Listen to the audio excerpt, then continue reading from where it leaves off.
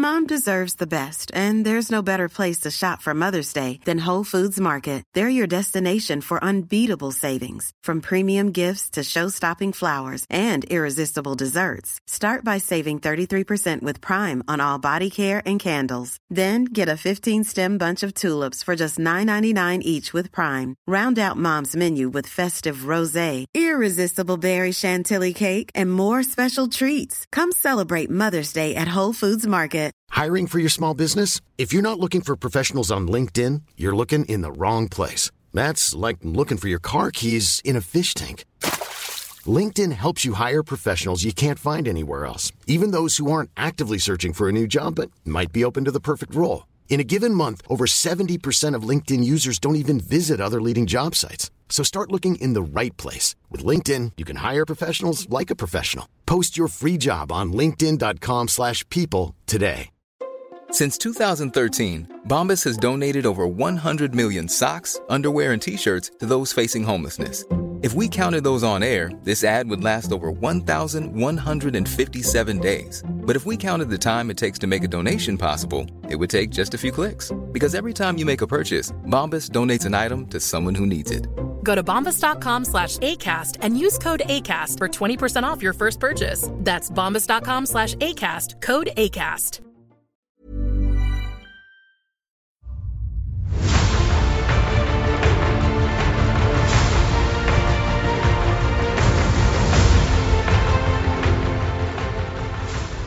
Hello, everybody, and welcome to the Blizzard Watch podcast. I'm Matt. I host this shindig. With me this week is my fantabulous co-host, Joe Perez. Joe, how you doing?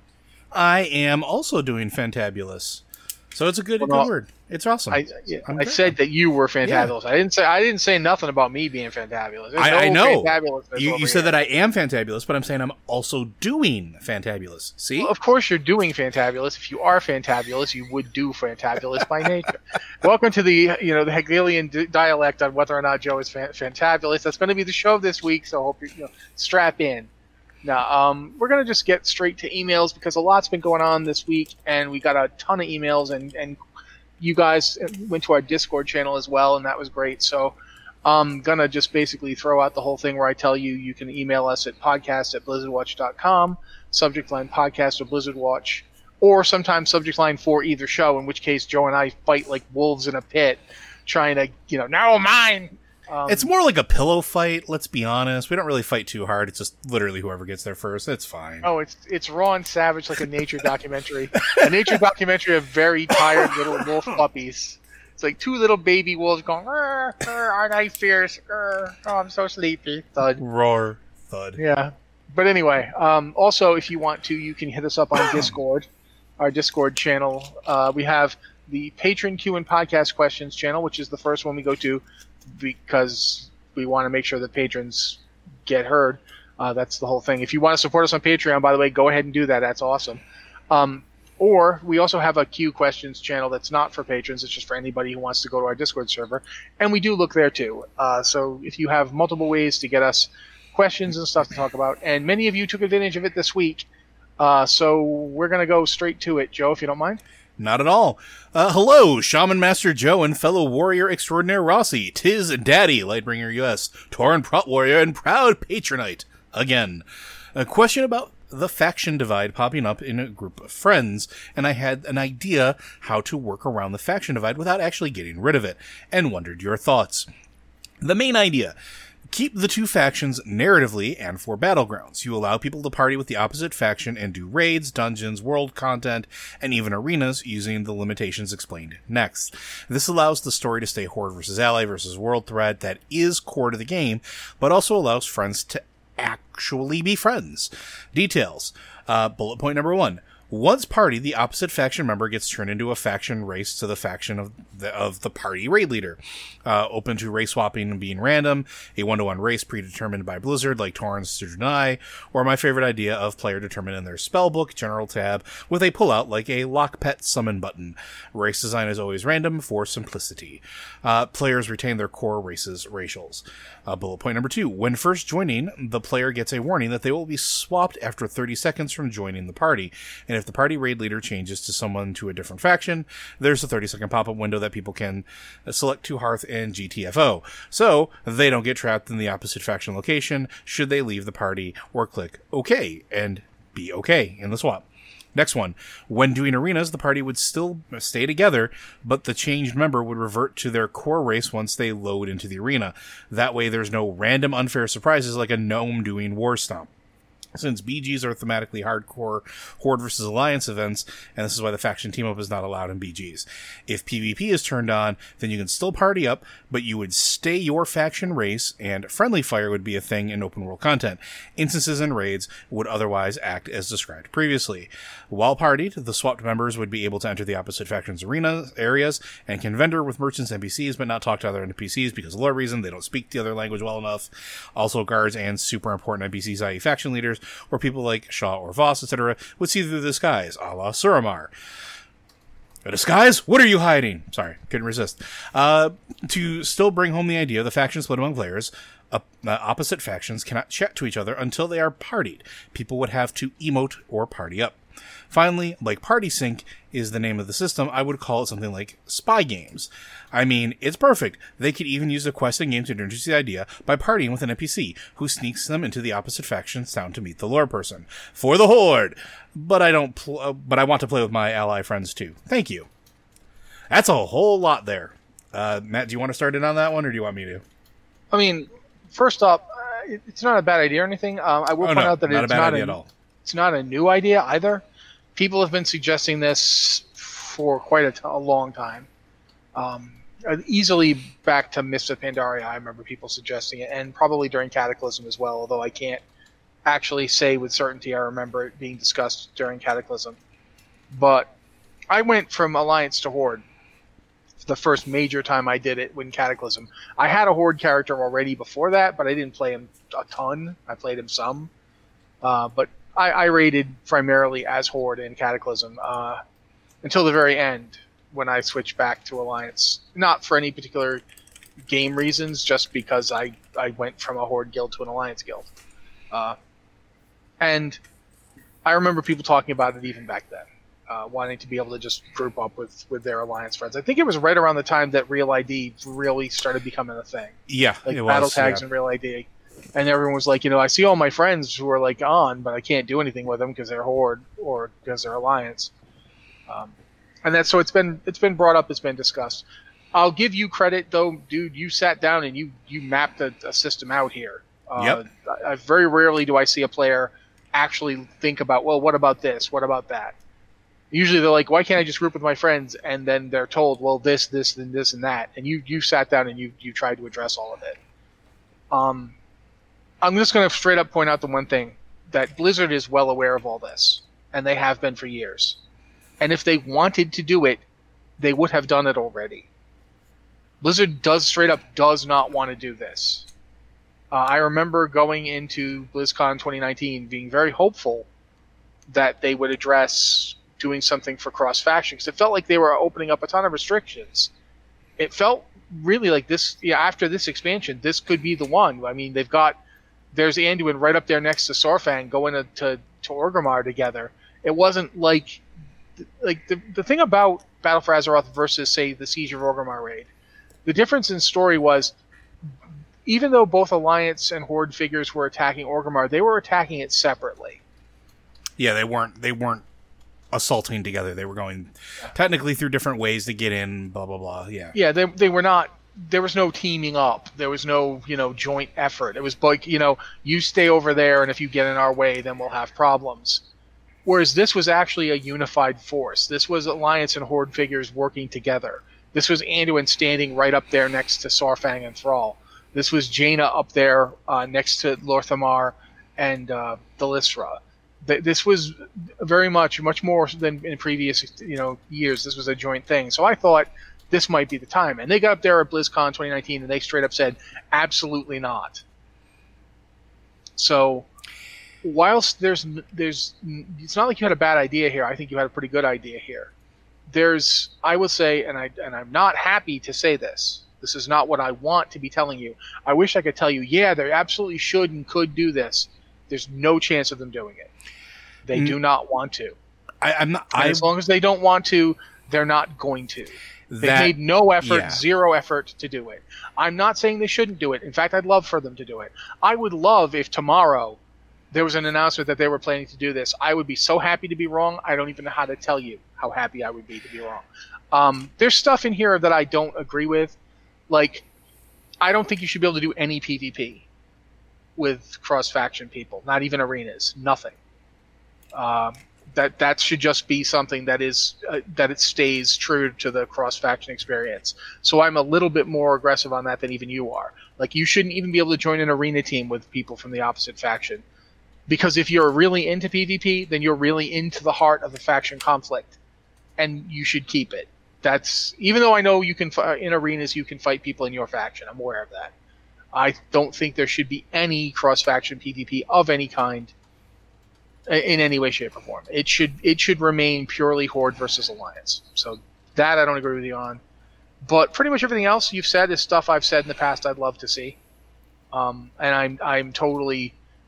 I hope if anyone from Blizzard is listening, seriously, guy, prove me wrong. Take his idea. Do it.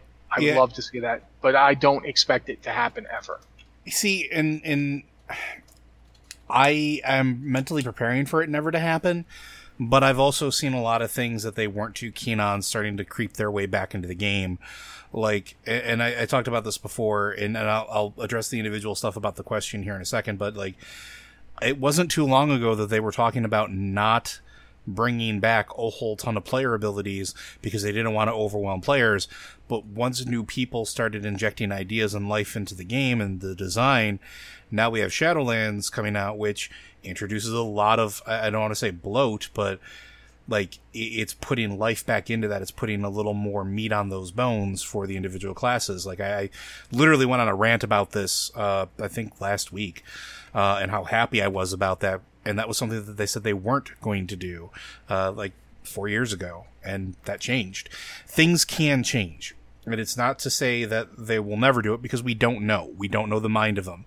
We do know that they want the faction divide to remain a thing, but that doesn't mean that there isn't a look at how to allow players to sort of skip that and actually be able to play the game.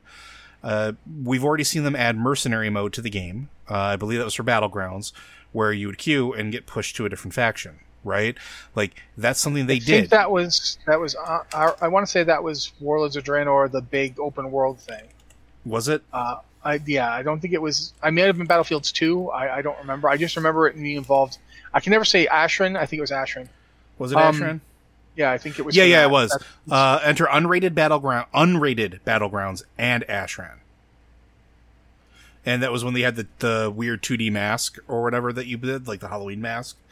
But I like that idea, and I like the idea of mercenary mode, and I like the idea of, why can't we maybe play with some of our friends on other factions? And I know it's an idea that everybody's talked about for a lot and everything else, but like, mercenary mode felt like one of those things back in Draenor that this could be a good solution for it that could be applied to other things.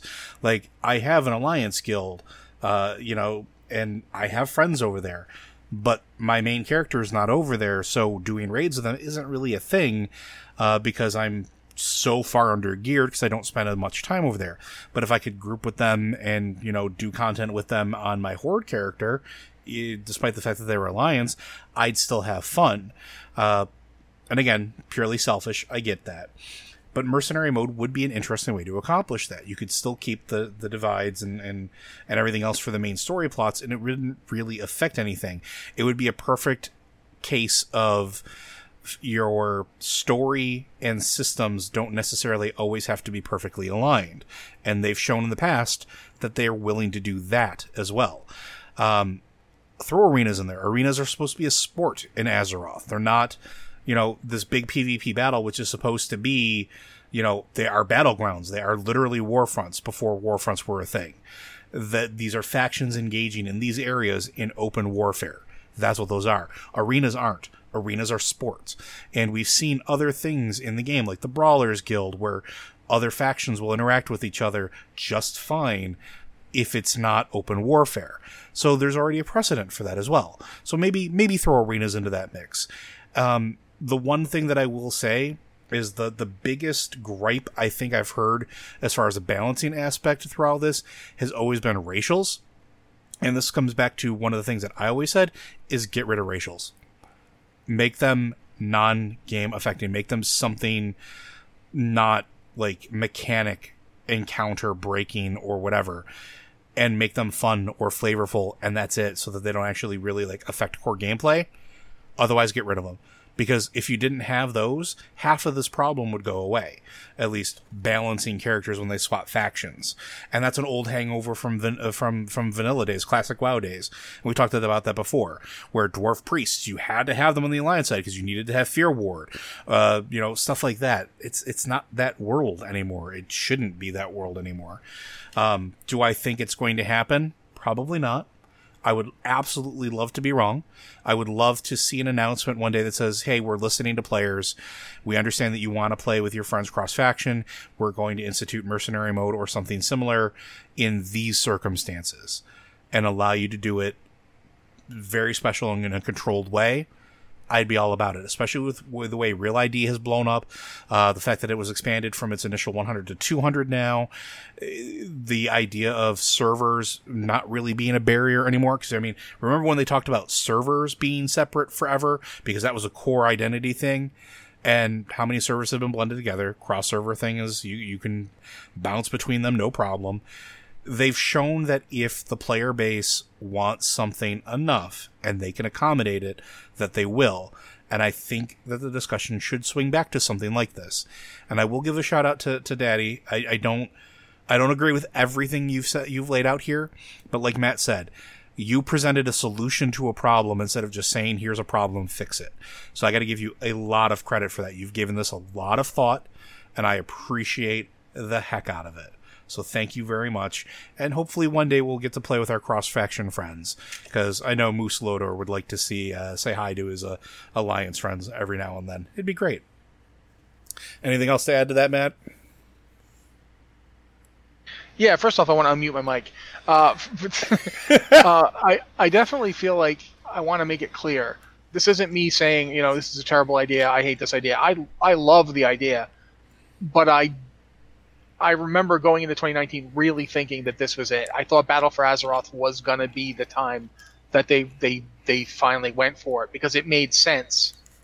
It worked with the narrative. After everything, it was Horde and Alliance standing together at the gates of Orgrimmar and, avoiding bloodshed, avoiding needless combat. The Mak'gora, the whole thing of Sorfang's sacrifice that both factions witnessed was to basically he did it using Varian swords. I thought, here we are. And they're like, nope, absolutely no plans. We're not going to do that. And after that, I have given up. Like, straight up, I gave up. I'm not going to get my hopes up. I'm not going to say, yeah, that would be great. Because I do not believe they will ever do it. And everything Joe's saying, I don't believe it will ever matter enough to them to do it. That nothing you can say or do will get them to do it if they didn't do it now. Because this was the perfect moment. I think maybe Shadowlands might present another one of those opportunities, especially since we're talking about the rebirth of souls into their new lives and everything. We talked about those characters, getting to choose who they get to be in Bastion and other areas, and getting to getting this whole idea of rediscovering yourself. This also seems like a really good time to do something like this. And I'm not saying that you're wrong. I think that there is a far likelier chance that they're not going to do anything regarding this. But there's still a glimmer of hope.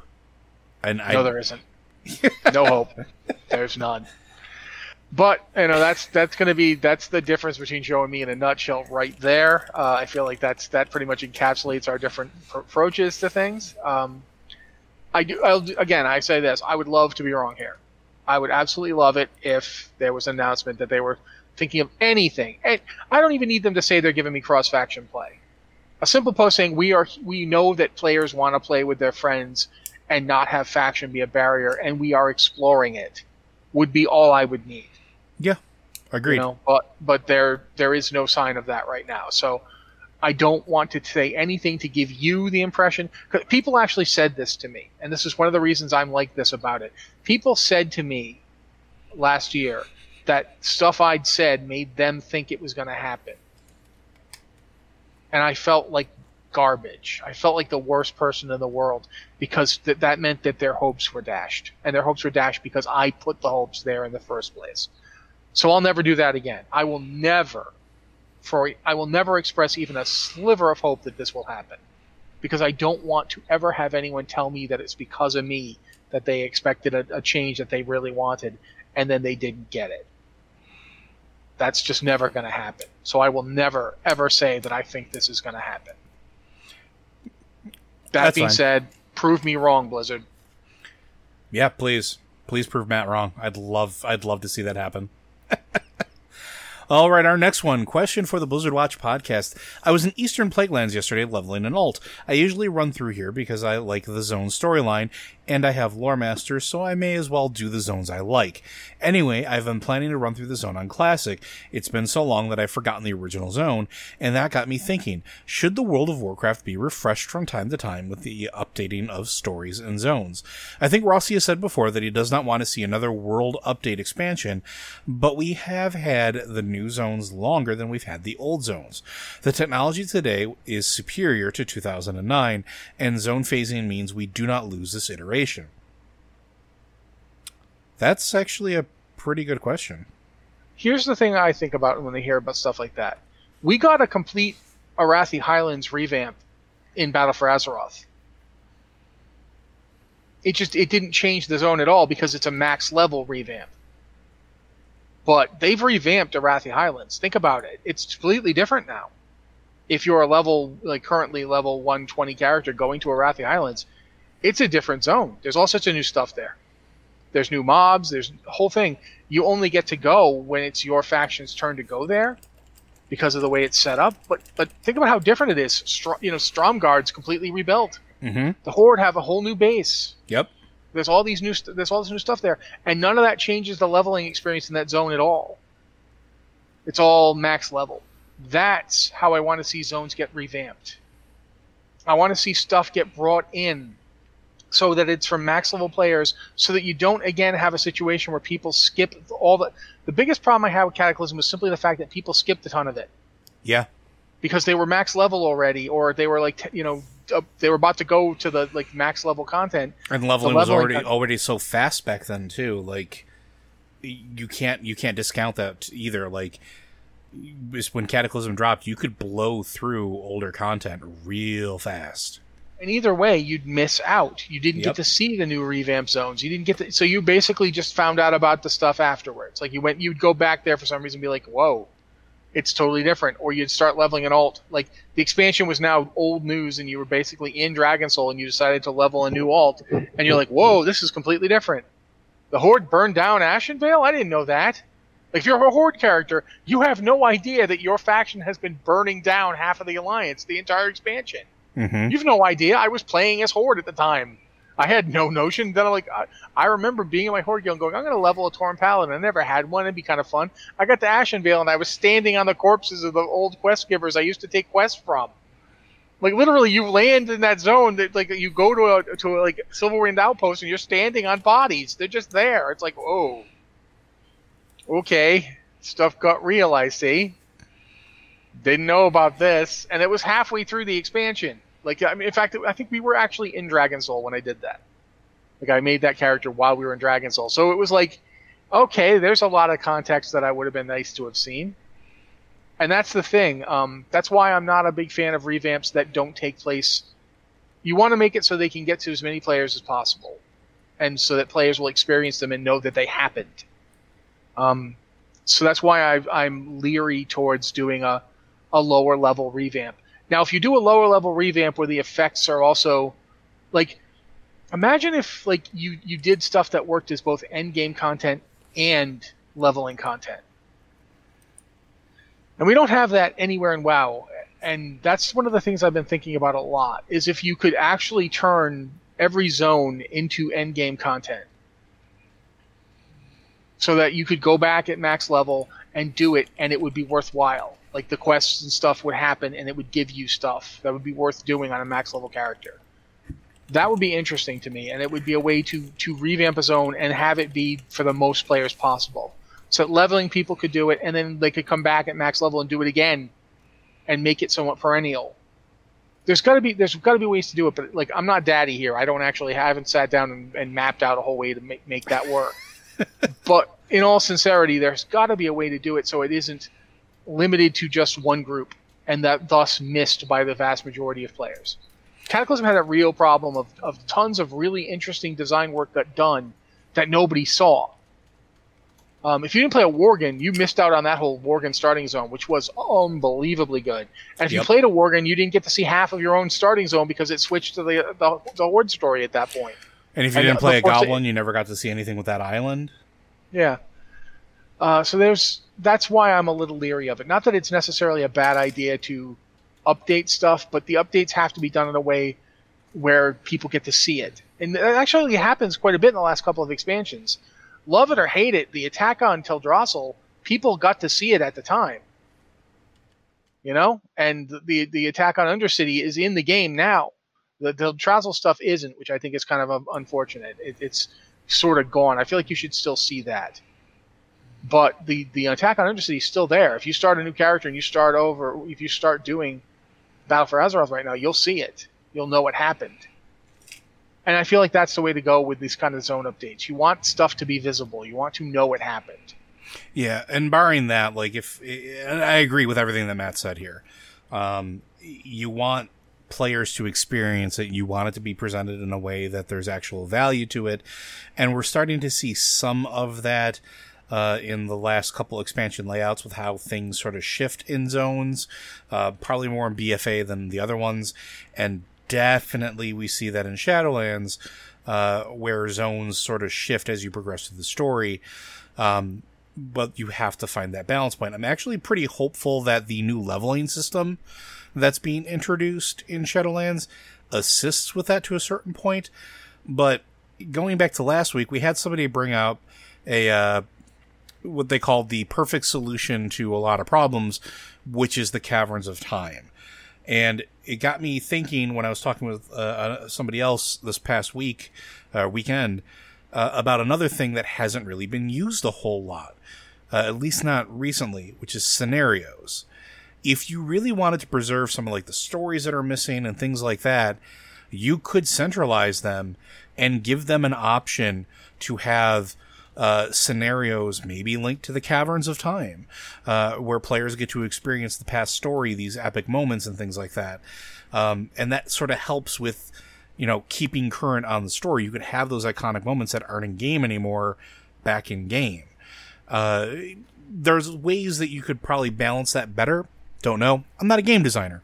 But I would like to see something like that. I'd like to see almost like an archival preservation of epic in-game WoW events through some means.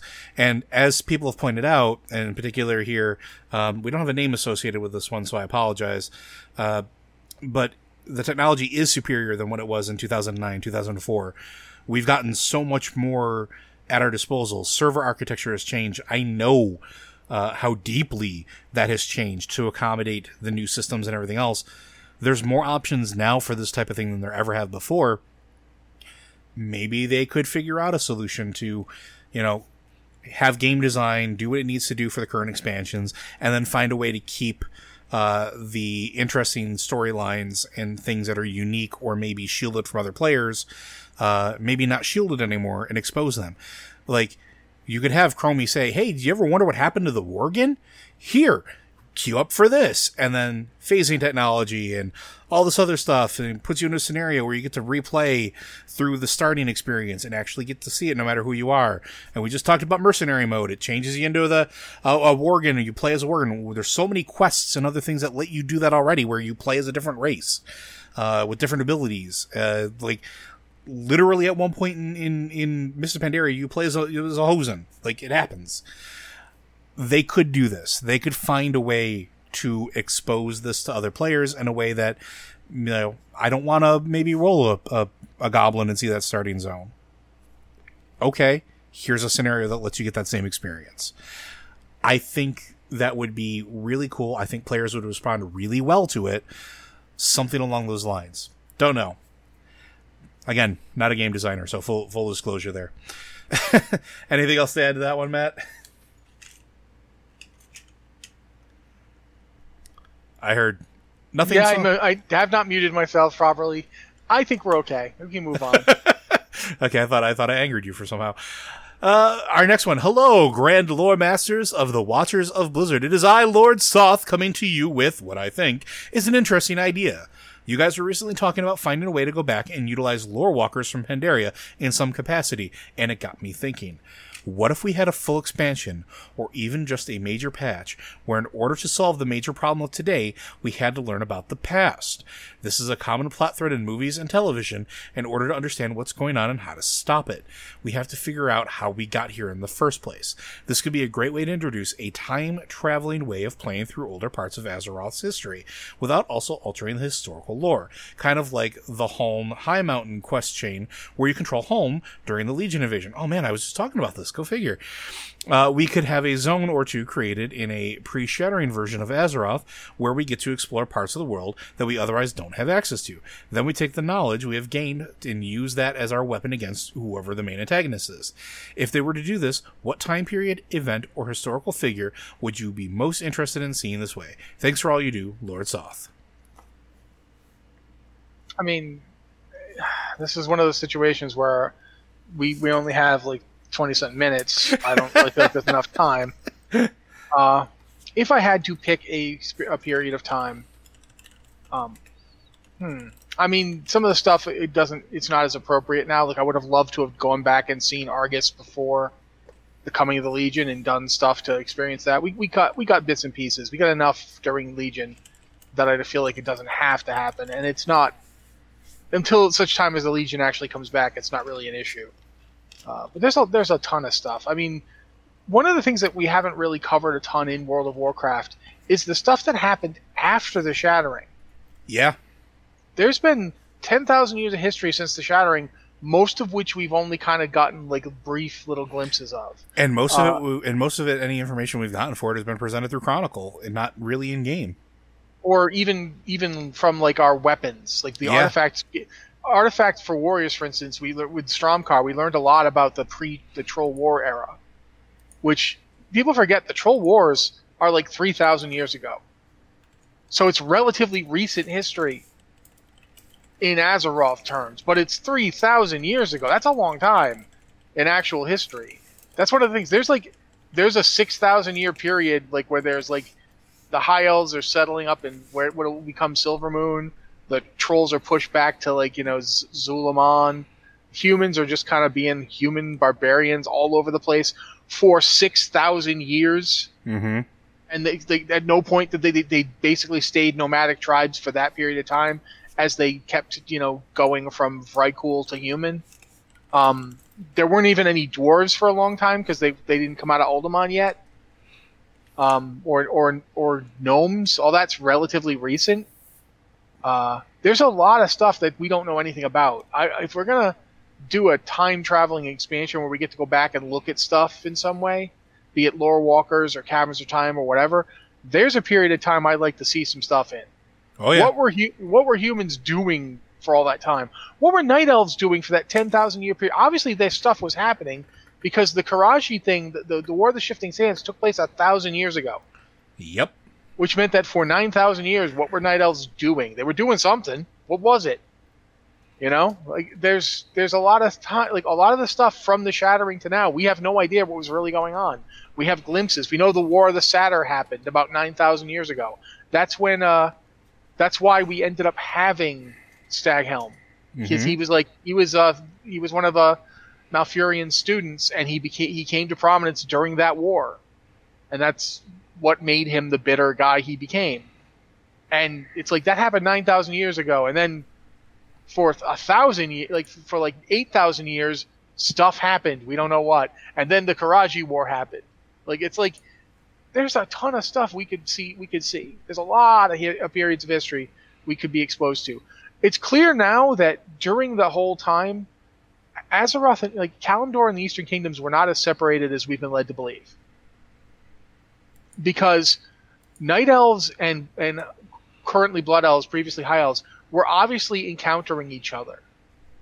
The unseen path is definitely got people both, groups were in it the whole time.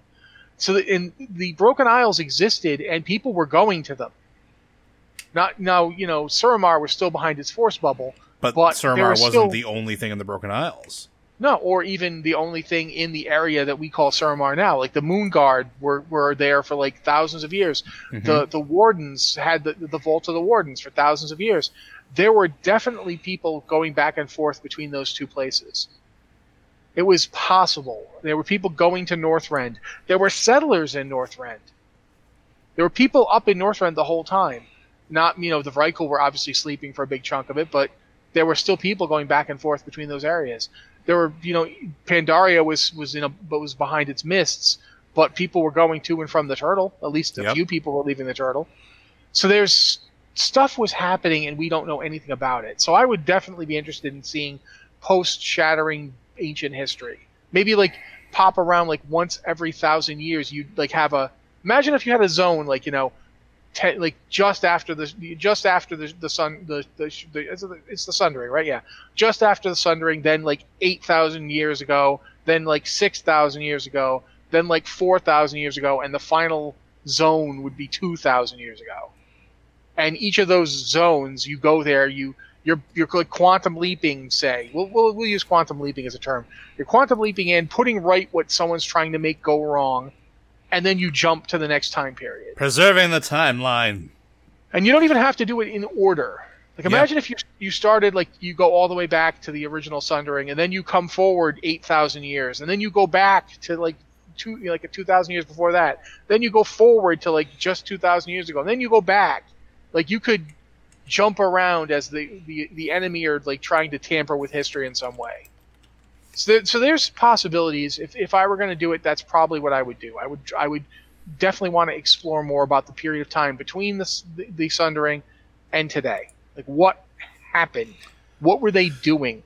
What was like? How did the societies get the way they are?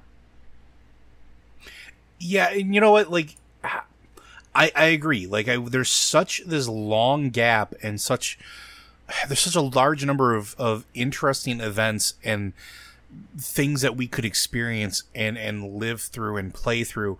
Like, I'd love to see the Vrykul coming down and becoming human.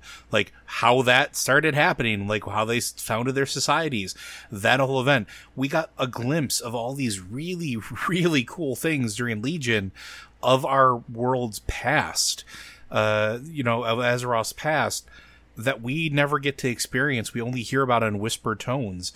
And I think it would be very cool to be able to experience that ancient history. Imagine having something where you survey the Black Empire, like standing on a hill and seeing what the world was like made in the image of the writhing bodies of the old gods. The elemental wars, like getting to experience stuff like that. All of that stuff would be very, very cool and very good content, and especially if it's under the guise of keeping the timeline true. We have a hook there. We talk about how the Bronze Dragonflight is depowered or we know they're gonna go crazy at some point, at least some of them will. But they still need to preserve the timelines. They can't do it themselves. Why? We're super awesome heroes. We've done all this good stuff. We've traveled in time before. We've definitely helped the timeline. We could do this again. And having these big sweeping things, whether they're content releases or zones or whatever, where you get to experience these iconic moments in the guise of saving it from, going sideways, from creating other offshoots. I would be very happy with that. Just because it would give us so much more information, so much more depth to a lot of these civilizations. And then, also give me Tuskar because, Tuskar. Find a way to work them in there somehow and I'll be happy. I'm sure I'll never happen. It would be great when we find out that the Tuskar are the reason so many horrible things happened. You know what? I'd be fine with that. I'd be okay do with anything that. to play Tuskar. Yeah, no, seriously, I would. Yeah. Actually, this is actually a slightly serious statement because this happened this past week. Wilford Brimley died this week. Yeah. So in his honor, playable Tuskar. I'm not kidding. That's not a joke. Wilford Brimley was an amazing actor. He did a lot of great stuff. He was amazing in The Thing. Give us playable Tuskar in his honor. Yeah, I'm good with that. I definitely agree with that. But yeah, but I think we've answered this question, or I think we did. Maybe not answered it so much as throw more questions, but that's us. Hey, it's okay. Let's go for our next one. Another question for the Blizzard Watch podcast. Should or would Blizzard include classic zones as a leveling option?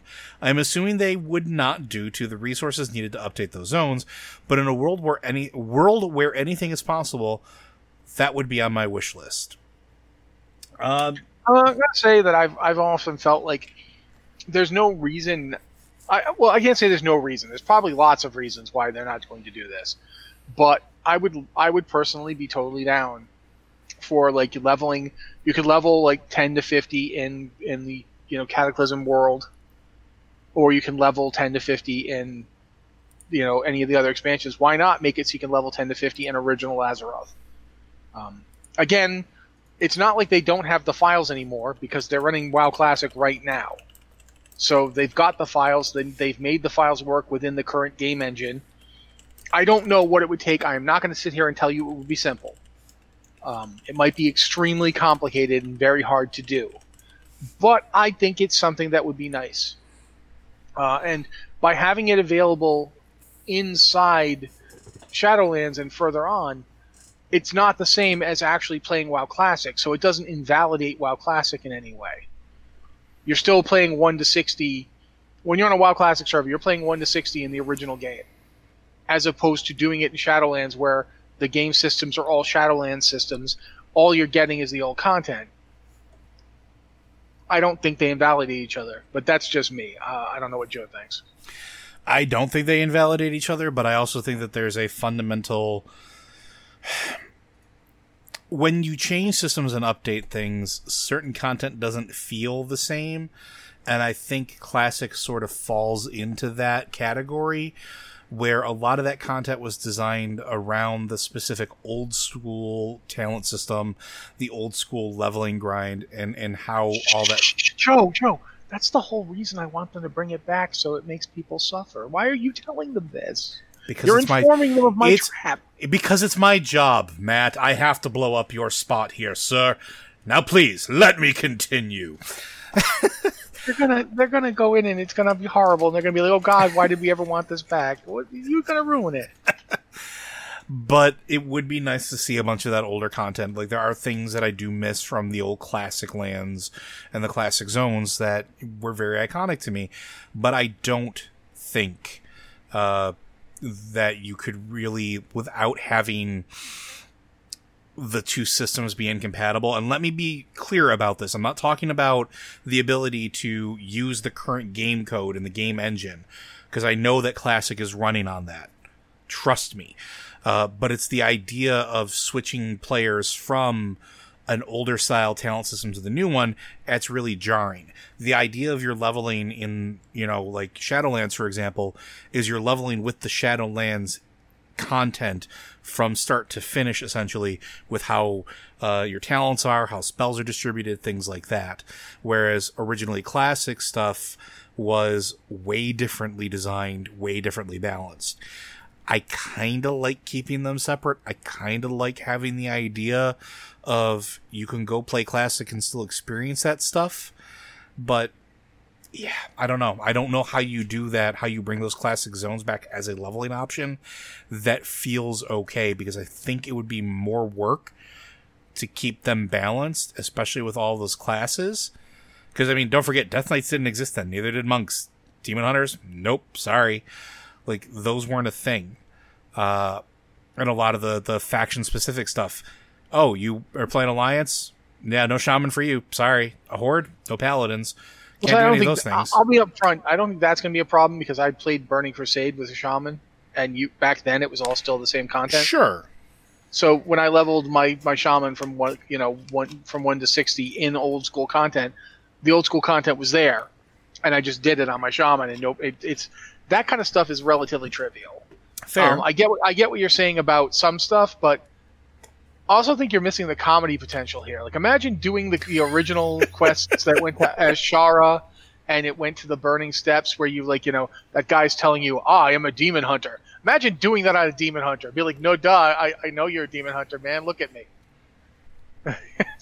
Oh, well, that's not going to be addressed. Anyway, I am a demon hunter. Let me tell you about it. No, I know. Look, I've got glaives. Listen, I went to your school, okay? I aced the class, which means I survived. I know the deal.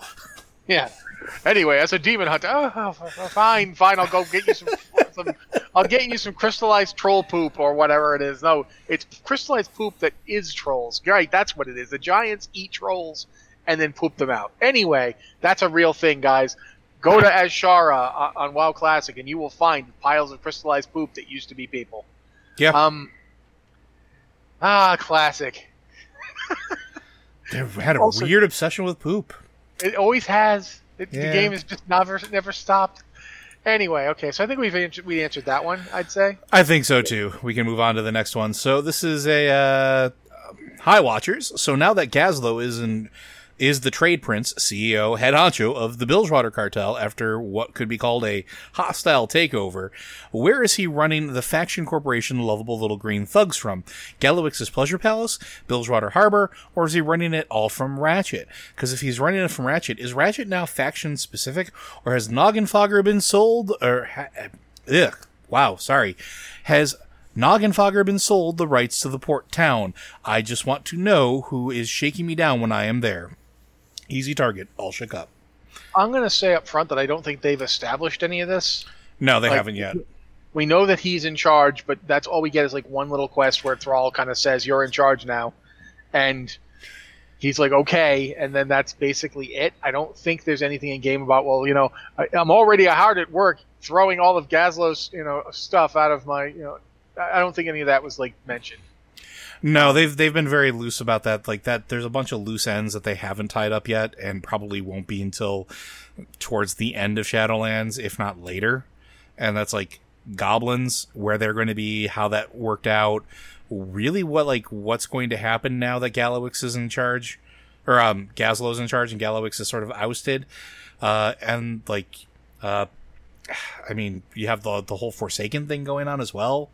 Because, that's still up in the air. We know that they've established that Callie Menethil is not in charge of the Forsaken in Shadowlands. She's there, but she's not the one giving orders or telling them what to do. It's still very much Lillian Voss very unwillingly running the show because there's nobody else who's doing it. So that's another one. And we definitely don't know. Right now, all we know is that Gazlo has been given the green light to do it. And so he's basically kind of running the Steamweedle and the Bilgewater. And that's basically it. We don't know the answer to this question. I picked it because I thought it's worth thinking about and talking about, not just for the goblin stuff, but for everybody. Like we know that right now the trolls are basically led by Rakan. Yeah, but Rakan. What is he doing? How is he doing it?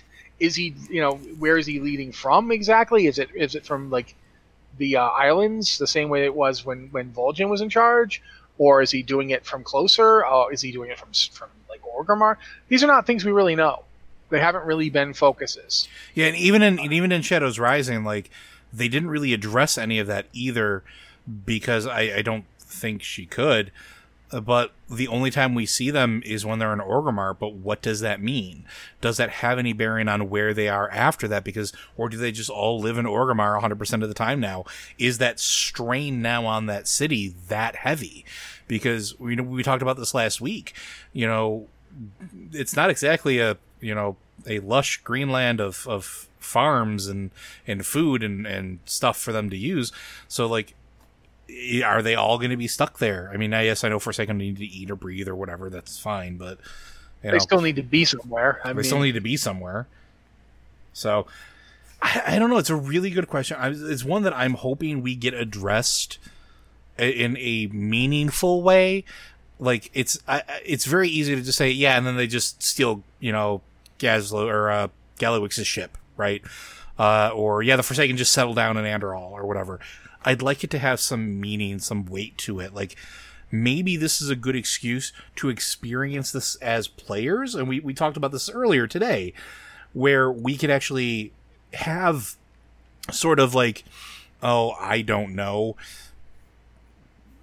sort of purchase in that, like having some form of agency in what happens. Like, if you're a goblin player, you're probably pretty invested in what happens to your people now, right?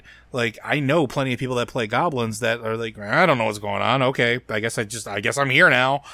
It'd be cool to give them something to play through, something to make them feel invested. And I'm going to actually say something. Let's assume for a moment, this is just one example out of like stuff that's happened in game. Let's assume for a moment you're a gnome player. You're a super hardcore gnome player. You love playing gnomes. You weren't particularly interested in having a mecha gnome. You had your gnomes. Those are the characters you wanted to play. You didn't want to switch them or do anything to them. So you didn't do the Mechagon stuff right away. And that meant you had no idea what had happened to your leader. Think about that. The whole story with your faction leader, you had no idea about it because you did not immediately rush off to do the mechagnomes because you already had the gnomes you liked and you didn't particularly care about the mechagnomes. Mm-hmm.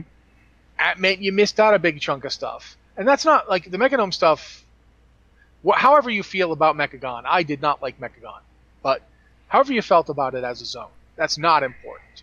What's important here is that it had a pretty dang cool story ending. And if you didn't know about it, you didn't pursue it. This is one of the problems with a lot of stuff. You only know going in that there's going to be something. You don't necessarily know what the something's going to be. And so you're making your decisions based on, well, I don't particularly want to level that character right now because I've already got the characters I'm focusing on and I know I'm not going to change them anytime soon. So, yeah, I guess I'll worry about that later. Whereas if people knew, oh, there's a big story moment here, you really want to see it, they'd be more inclined to go. I honestly feel like there should be stuff where you get to see the story either way. Like, and that's something that I think going into stuff like where do the goblins end up? I feel like that's something any Horde player should get to find out about. It's still kind of important if you're Horde to know that your faction is not, just kind of willy-nilly throwing people in positions and then, we don't, like, everyone's living in Orgrimmar now. It's getting crowded in here. What is it, a clown car? Can we, like, not have everyone in Orgrimmar all the time? I mean, we've got other cities. Can't the Forsaken move up to Thunderbluff? Torn, like, no. No, they can't. We already have some Forsaken in the Spirit Caves. We're full up.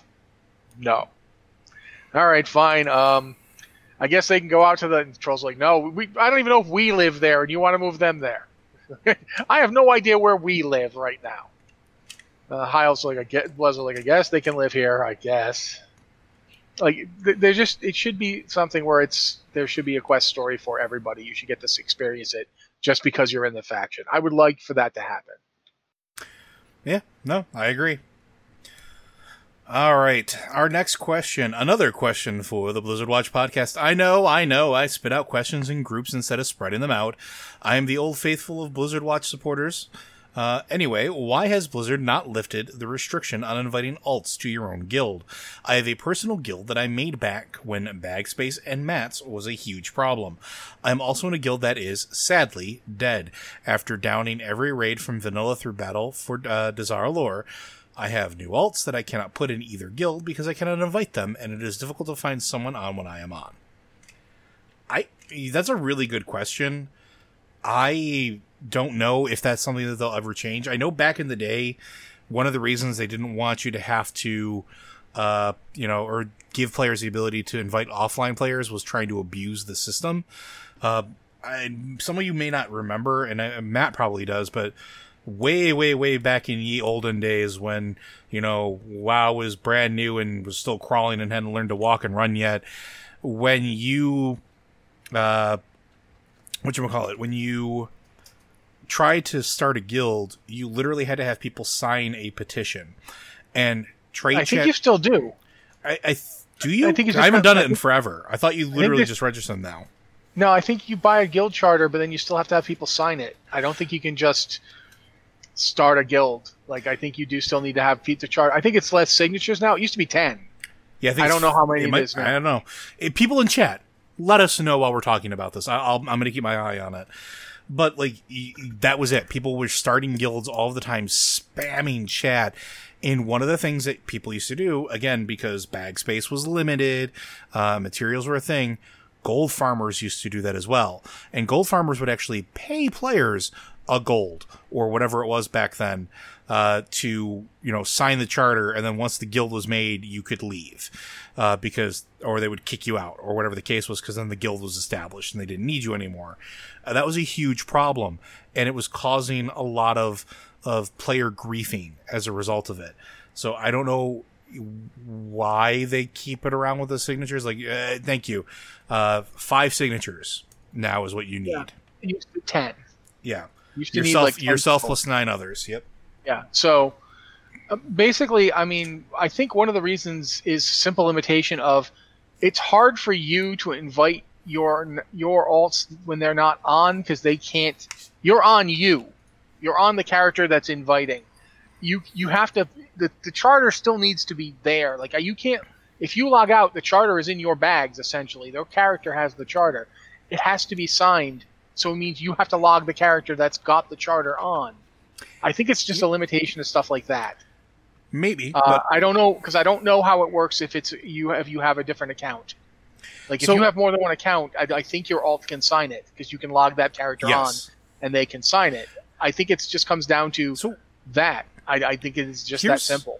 Here's a solution that I'll present to this problem, because this is something that I've considered a little bit. Mostly because if you're in a guild and you can't invite your alts, or maybe you can't invite friends that are making alts because you don't have the proper permissions, Blizzard has already done a bang-up job of basically revamping the guild UI, and by bang-up I mean it's awful. I don't like it. And I'm sorry, I'm getting distracted by chat here. Autoluke and Padilla are saying that you can invite yourself already using to an established guild using the guild recruiting UI. I would like an explanation of that, because the solution I was going to present is when you create an alt, if you have a character in a guild already, in a single guild on that same server, it should literally just give you the option when you create that character to say, do you want to have this character in the same guild? And have it be something that the guild can toggle on and off. Because, like, I make a ton of alts, and I don't do it at really, really, really odd hours. Like, it'd 4 o'clock in the morning, I can't sleep. I'll make an alt. It's fine. Make something where it just auto-invites it to, or looks at your account to see where you are on that server. I know they can do it. That information is available through many APIs. I don't know. I'd love to see them find a way to do it and make it a little bit easier. So... Okay, so if you list your guild into the guild finder, you can do it that way. But what if you don't have... Here's the problem with that, right? You still have to be an officer with invite privileges to do that, don't you? You still have to have, like, some form of leadership. So if it's your own guild, you can do it. But if you're in a bigger guild, maybe it doesn't really help unless you're the guild master, right? I don't know. While I'm waiting for that to come up, Matt, other thoughts? No, this is good. I'm enjoying you learning this stuff in real time, and me going, I didn't know that either. It's actually kind of fun. We've been at this for so long. It's like, I've got, like, alts that have their own guilds, but I formed those guilds back in, like Wrath. So it's like, I have no idea how it works now. And you're talking about the current guild UI system. You might as well be talking to me about, like, modern newfangled communication devices, and the last time I was doing anything, I was engraving Sanskrit tablets. Like, I'm like, well, my cuneiform used to work. I don't know about now. Okay, so there you go. I was gonna say, so yeah, you do have to be, in order to do that, to listing your guilds and being able to do that to invite alts, you have to be on a character that has invite privileges. So it doesn't always help if you don't have invite privileges. Helps if you're the only one making your own guild, sure.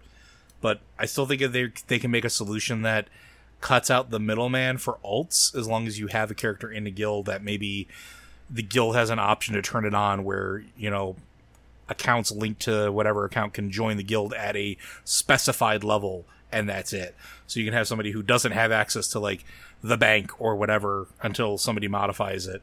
They could streamline it if they want to. And I think if anybody from Blizzard is listening, maybe take a couple minutes and see if that's something you could do. It would probably make a lot of players' lives and a lot of guild administration a lot simpler and a lot easier.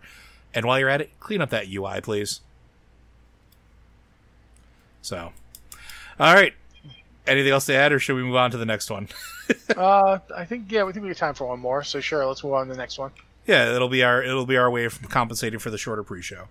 Hello, watchers. I'm slightly confused on an issue I'm hoping you can clear up. Did Sierra actually actively choose to come back to life? I know there's been some debate on this before, and I haven't done any of the war campaign stuff on my Horde character, so I just assumed Sierra and Delarin said something about wanting to come back for reasons. However, near the end of Shadows Rising, when Tyrande accuses Sierra of choosing a path, Sierra says, I choose nothing, or chose nothing. I did not choose to return. I would never choose to return. I've seen a handful of people saying they both chose to come back, but reading the quest text online, I didn't see anything that would actually confirm that. Doing the quest is different, though, and I think you've both done them, so I wanted to ask, is there something there that contradicts Sierra's claim that she didn't want to be risen? Did Delarin say anything? You guys know way more than me. I'm just really curious about the storyline. Actually feels like it's from the Horde's perspective. Thanks for all you do. Anonymous. Have you done that done like the scenario and stuff on the Horde? No, I haven't done it on Horde. I did it Alliance. Okay, so when you're going through, there's actually one of the quests that you do during the lead up to this is you're actually going around with a Valkyr raising Night Elf spirits. And it's in this act, it's not quest text, it's interaction when it fails that you get this sort of snippet. So when you go to raise a Night Elf and it fails, it comes back as an angry wisp and attacks you. And one of the things, and I cannot remember which of the Valkyr is there, but she says that it basically, the failure is it chose not to accept. And I'm paraphrasing. It's more flowery and more well written than that. But that's that moment. That's that moment where I think way back on Lore Watch, I was talking about it when we first got into this stuff. It was an interesting moment where coming back by a Valkyr is a choice. It's not automatic. It's not forced. It's something that they're choosing. But it's only in that moment. I'm actually having cramps listening to you, so when you get done, let me know. I will say that that's the only moment that I know of that they've said anything explicitly about that. But otherwise, nothing else until we've gotten to the book. So, go ahead, Matt. Going back to Cataclysm for a moment. I remember I mentioned that the Worgen storyline suddenly goes from being the Worgen storyline to being the Forsaken storyline, and if you want to know what happened, you have to suddenly play a Forsaken. Mm-hmm. One of the things that happens is, as you're playing, if you're Horde, you don't have to play a Forsaken, you have to play Horde. I went and did this on my Tauren, my at the time max level Tauren. And you're sent to Fenris Isle, where the Alliance and specifically Worgen from Gilneas are making common cause with the human refugees that ran out to Fenris Isle. And they're like, we have a way you can avoid being turned into Forsaken. You can drink our blood and become Worgen, and then you're immune to the undeath. They can't raise you. They can't make you one of them. Before they get a chance to do it, you go out there, you murder people on Fenris Isle, and a Valkyr comes and raises them, and they're immediately on your side. All of them. Mm-hmm. Because here's the secret. The Valkyr lie. All the time. They are liars. We know this because the Valkyr are the ones who helped Sylvanas get in touch with the jailer. Or at the very least, Helya. The Valkyr, yes, well, Helya, which is the way to the jailer. The Valkyr have their own agenda. And it's not something they're going to reveal to rank and file Horde. So when the Valkyr says she chose not to accept, what it could be saying is, dang it, my mind control failed. Also and possible. There's nothing in game that would tell you that. If you take what the Valkyr say at face value, then yes, Sierra must have chosen to return. Since we now have a published novel where Sierra is saying she didn't choose to return, we now have to consider how that's possible. In terms of what's in game, though, you cannot just take what the Valkyrie are saying and go, oh, okay, then. Absolutely can't. Because on Fenris Isle, you literally just got done having a giant cow man step on this dude until he was dead. And then a Valkyrie comes along and raises him, and he's immediately okay with it. So you're going to tell me the Valkyrie was like, hey, remember that guy who just caved in your skull with his giant hooves? Would you like to work with him to kill your own people? And everyone said okay. Literally everybody there was like, yeah, all right. Not one of them goes red and attacks you. They're all okay with this concept. That seems kind of hard for me to swallow. That's a lot for me to buy. And like I said, the point that the only point that we ever hear it's a choice is that one throwaway line. That's it. Yeah. And I honestly feel like that could be very much the Valkyrie turning, looking at the already possibly sort of wavering Horde character who's been like, I'm not sure about this, most of the expansion going, oh, she chose not to accept. Mm-hmm. Mm-hmm. You know, that's all I'm saying. I have a hard time. But in general, it was new to me that Sarah didn't choose to return, because I was under the exact same impression Joe is talking about. As far as I knew, up until that part of the book, that if the Valkyrie try to raise you and you don't want to, you can say no. Like, you can not come back, or you can attach. So it was news to me when Sarah says, I didn't choose. And it's possible Sarah didn't choose understanding what was being asked of her. Yeah, and I think that could also be the thing, too. Like, going back off your idea that the Valkyrie lie, we don't know what happens in those exchanges, right? Because the Valkyrie are reaching out to those souls. We know that the souls can interact with, Valkyrie in the Shadow Realm because, hey, we die sometimes, and we talk to spirit healers, and they seem to know common in some capacity. We don't know what's said. We don't know what offer is being made. We don't know what's being told. And it's one of those things where even if it's a lie of omission, it's still a lie that could be being told to get them to say yes. And I'll say it because I'm the one editing this, and I think we get one per. The ones that, say no and turn the wisp could just see through the bullshit, right? Like, and that's what happens. They see through the lie, they see through the omission. They're like, no, you're selling me a bill of goods. No want. I could totally say that. Yeah. And as Audie Luke points out in chat, Lillian Voss says hi. So yeah, there could be a whole amount of lying in there as well, but we don't know what they tell them before they raise them. Yeah, and for that matter, not only do we not know what they tell them, they could just not tell them about, Sarah might have not understood that when she came back she was going to be a hollow thing, forever needing to inflict agony in order to feel anything at all. Mm-hmm. You might have chosen to come back thinking you were going to come back. Yeah, Lillian Voss was a rage monster for so long. Like, she just started really getting a personality that wasn't murder everything. It's still a lot of murder, but it's a little bit more balanced now. Yeah, Miss Pandaria was the first time she showed any real sense of, self. And even then, she wasn't on your side, Yep. She was, very much on her own side. She didn't rejoin the Horde until this expansion. Yep, and even then, reluctantly. There's a lot of nuance to it that we don't know everything about it yet. But I will say that it's quite possible that Sarah is telling the absolute truth here. Or it's quite possible that Sarah is astonishingly bitter and just wants to hurt Tyrande in any way she can. Yeah, which is also possible. And maybe at the same time, you can be angry and bitter and still somewhere in you want to kind of reconcile, what happened to you. Imagine if you are Sarah. Sarah literally spent her entire life in service to her people. She was a warden. She was the warden that held the wardens together when Maiev was off having her conniption fit. Sarah was the one who took care of it. And for what? Her doubts are extreme. Her loss was severe. And then finally, she even lost her own life. There's a lot going on there. You can't take anything any of these people are saying at face value. Oh, yeah. Sarah could be lying. Sarah could be straight up lying, or she could just be denying it, because she can't face it.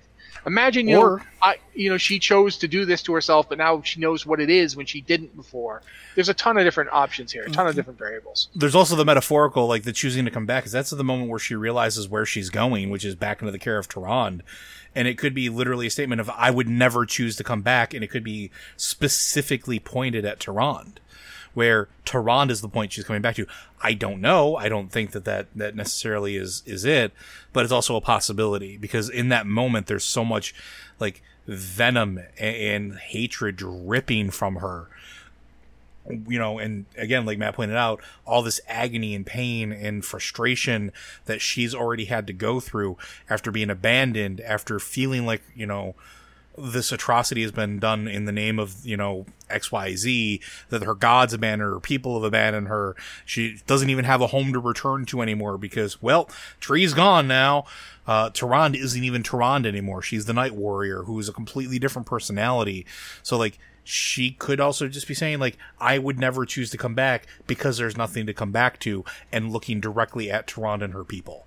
So, who knows? Who knows? But I think that's all I have for that one. Do you have anything else you want to add before we close up? No, I think we're pretty good. All right. Well, Blizzard Watch is made possible due to the generous contributions at patreon.com/BlizzardWatch.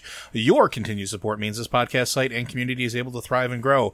Blizzard Watch supporters enjoy exclusive benefits like early access to the podcast, a better chance at having your question answered on podcast or the queue, and an ads-free site experience. And I'd also like to remind you that while Matt Rossi says that he doesn't have any hope, he did farm his shoulders for 10 years. And I had to buy them because they never dropped.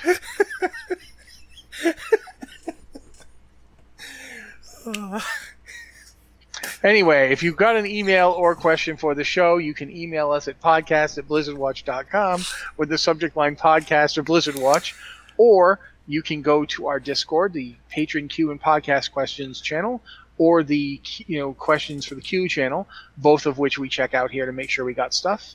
We have a few questions left over because even with going long, there was a lot this week, so we're going to roll those over next week. Hopefully we'll get them then.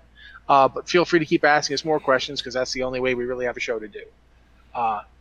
Thank you for being here, Joe. Thank you guys for putting up with my technical issues earlier. This has been the Blizzard Watch Podcast. Thank you guys, and we will be here next week.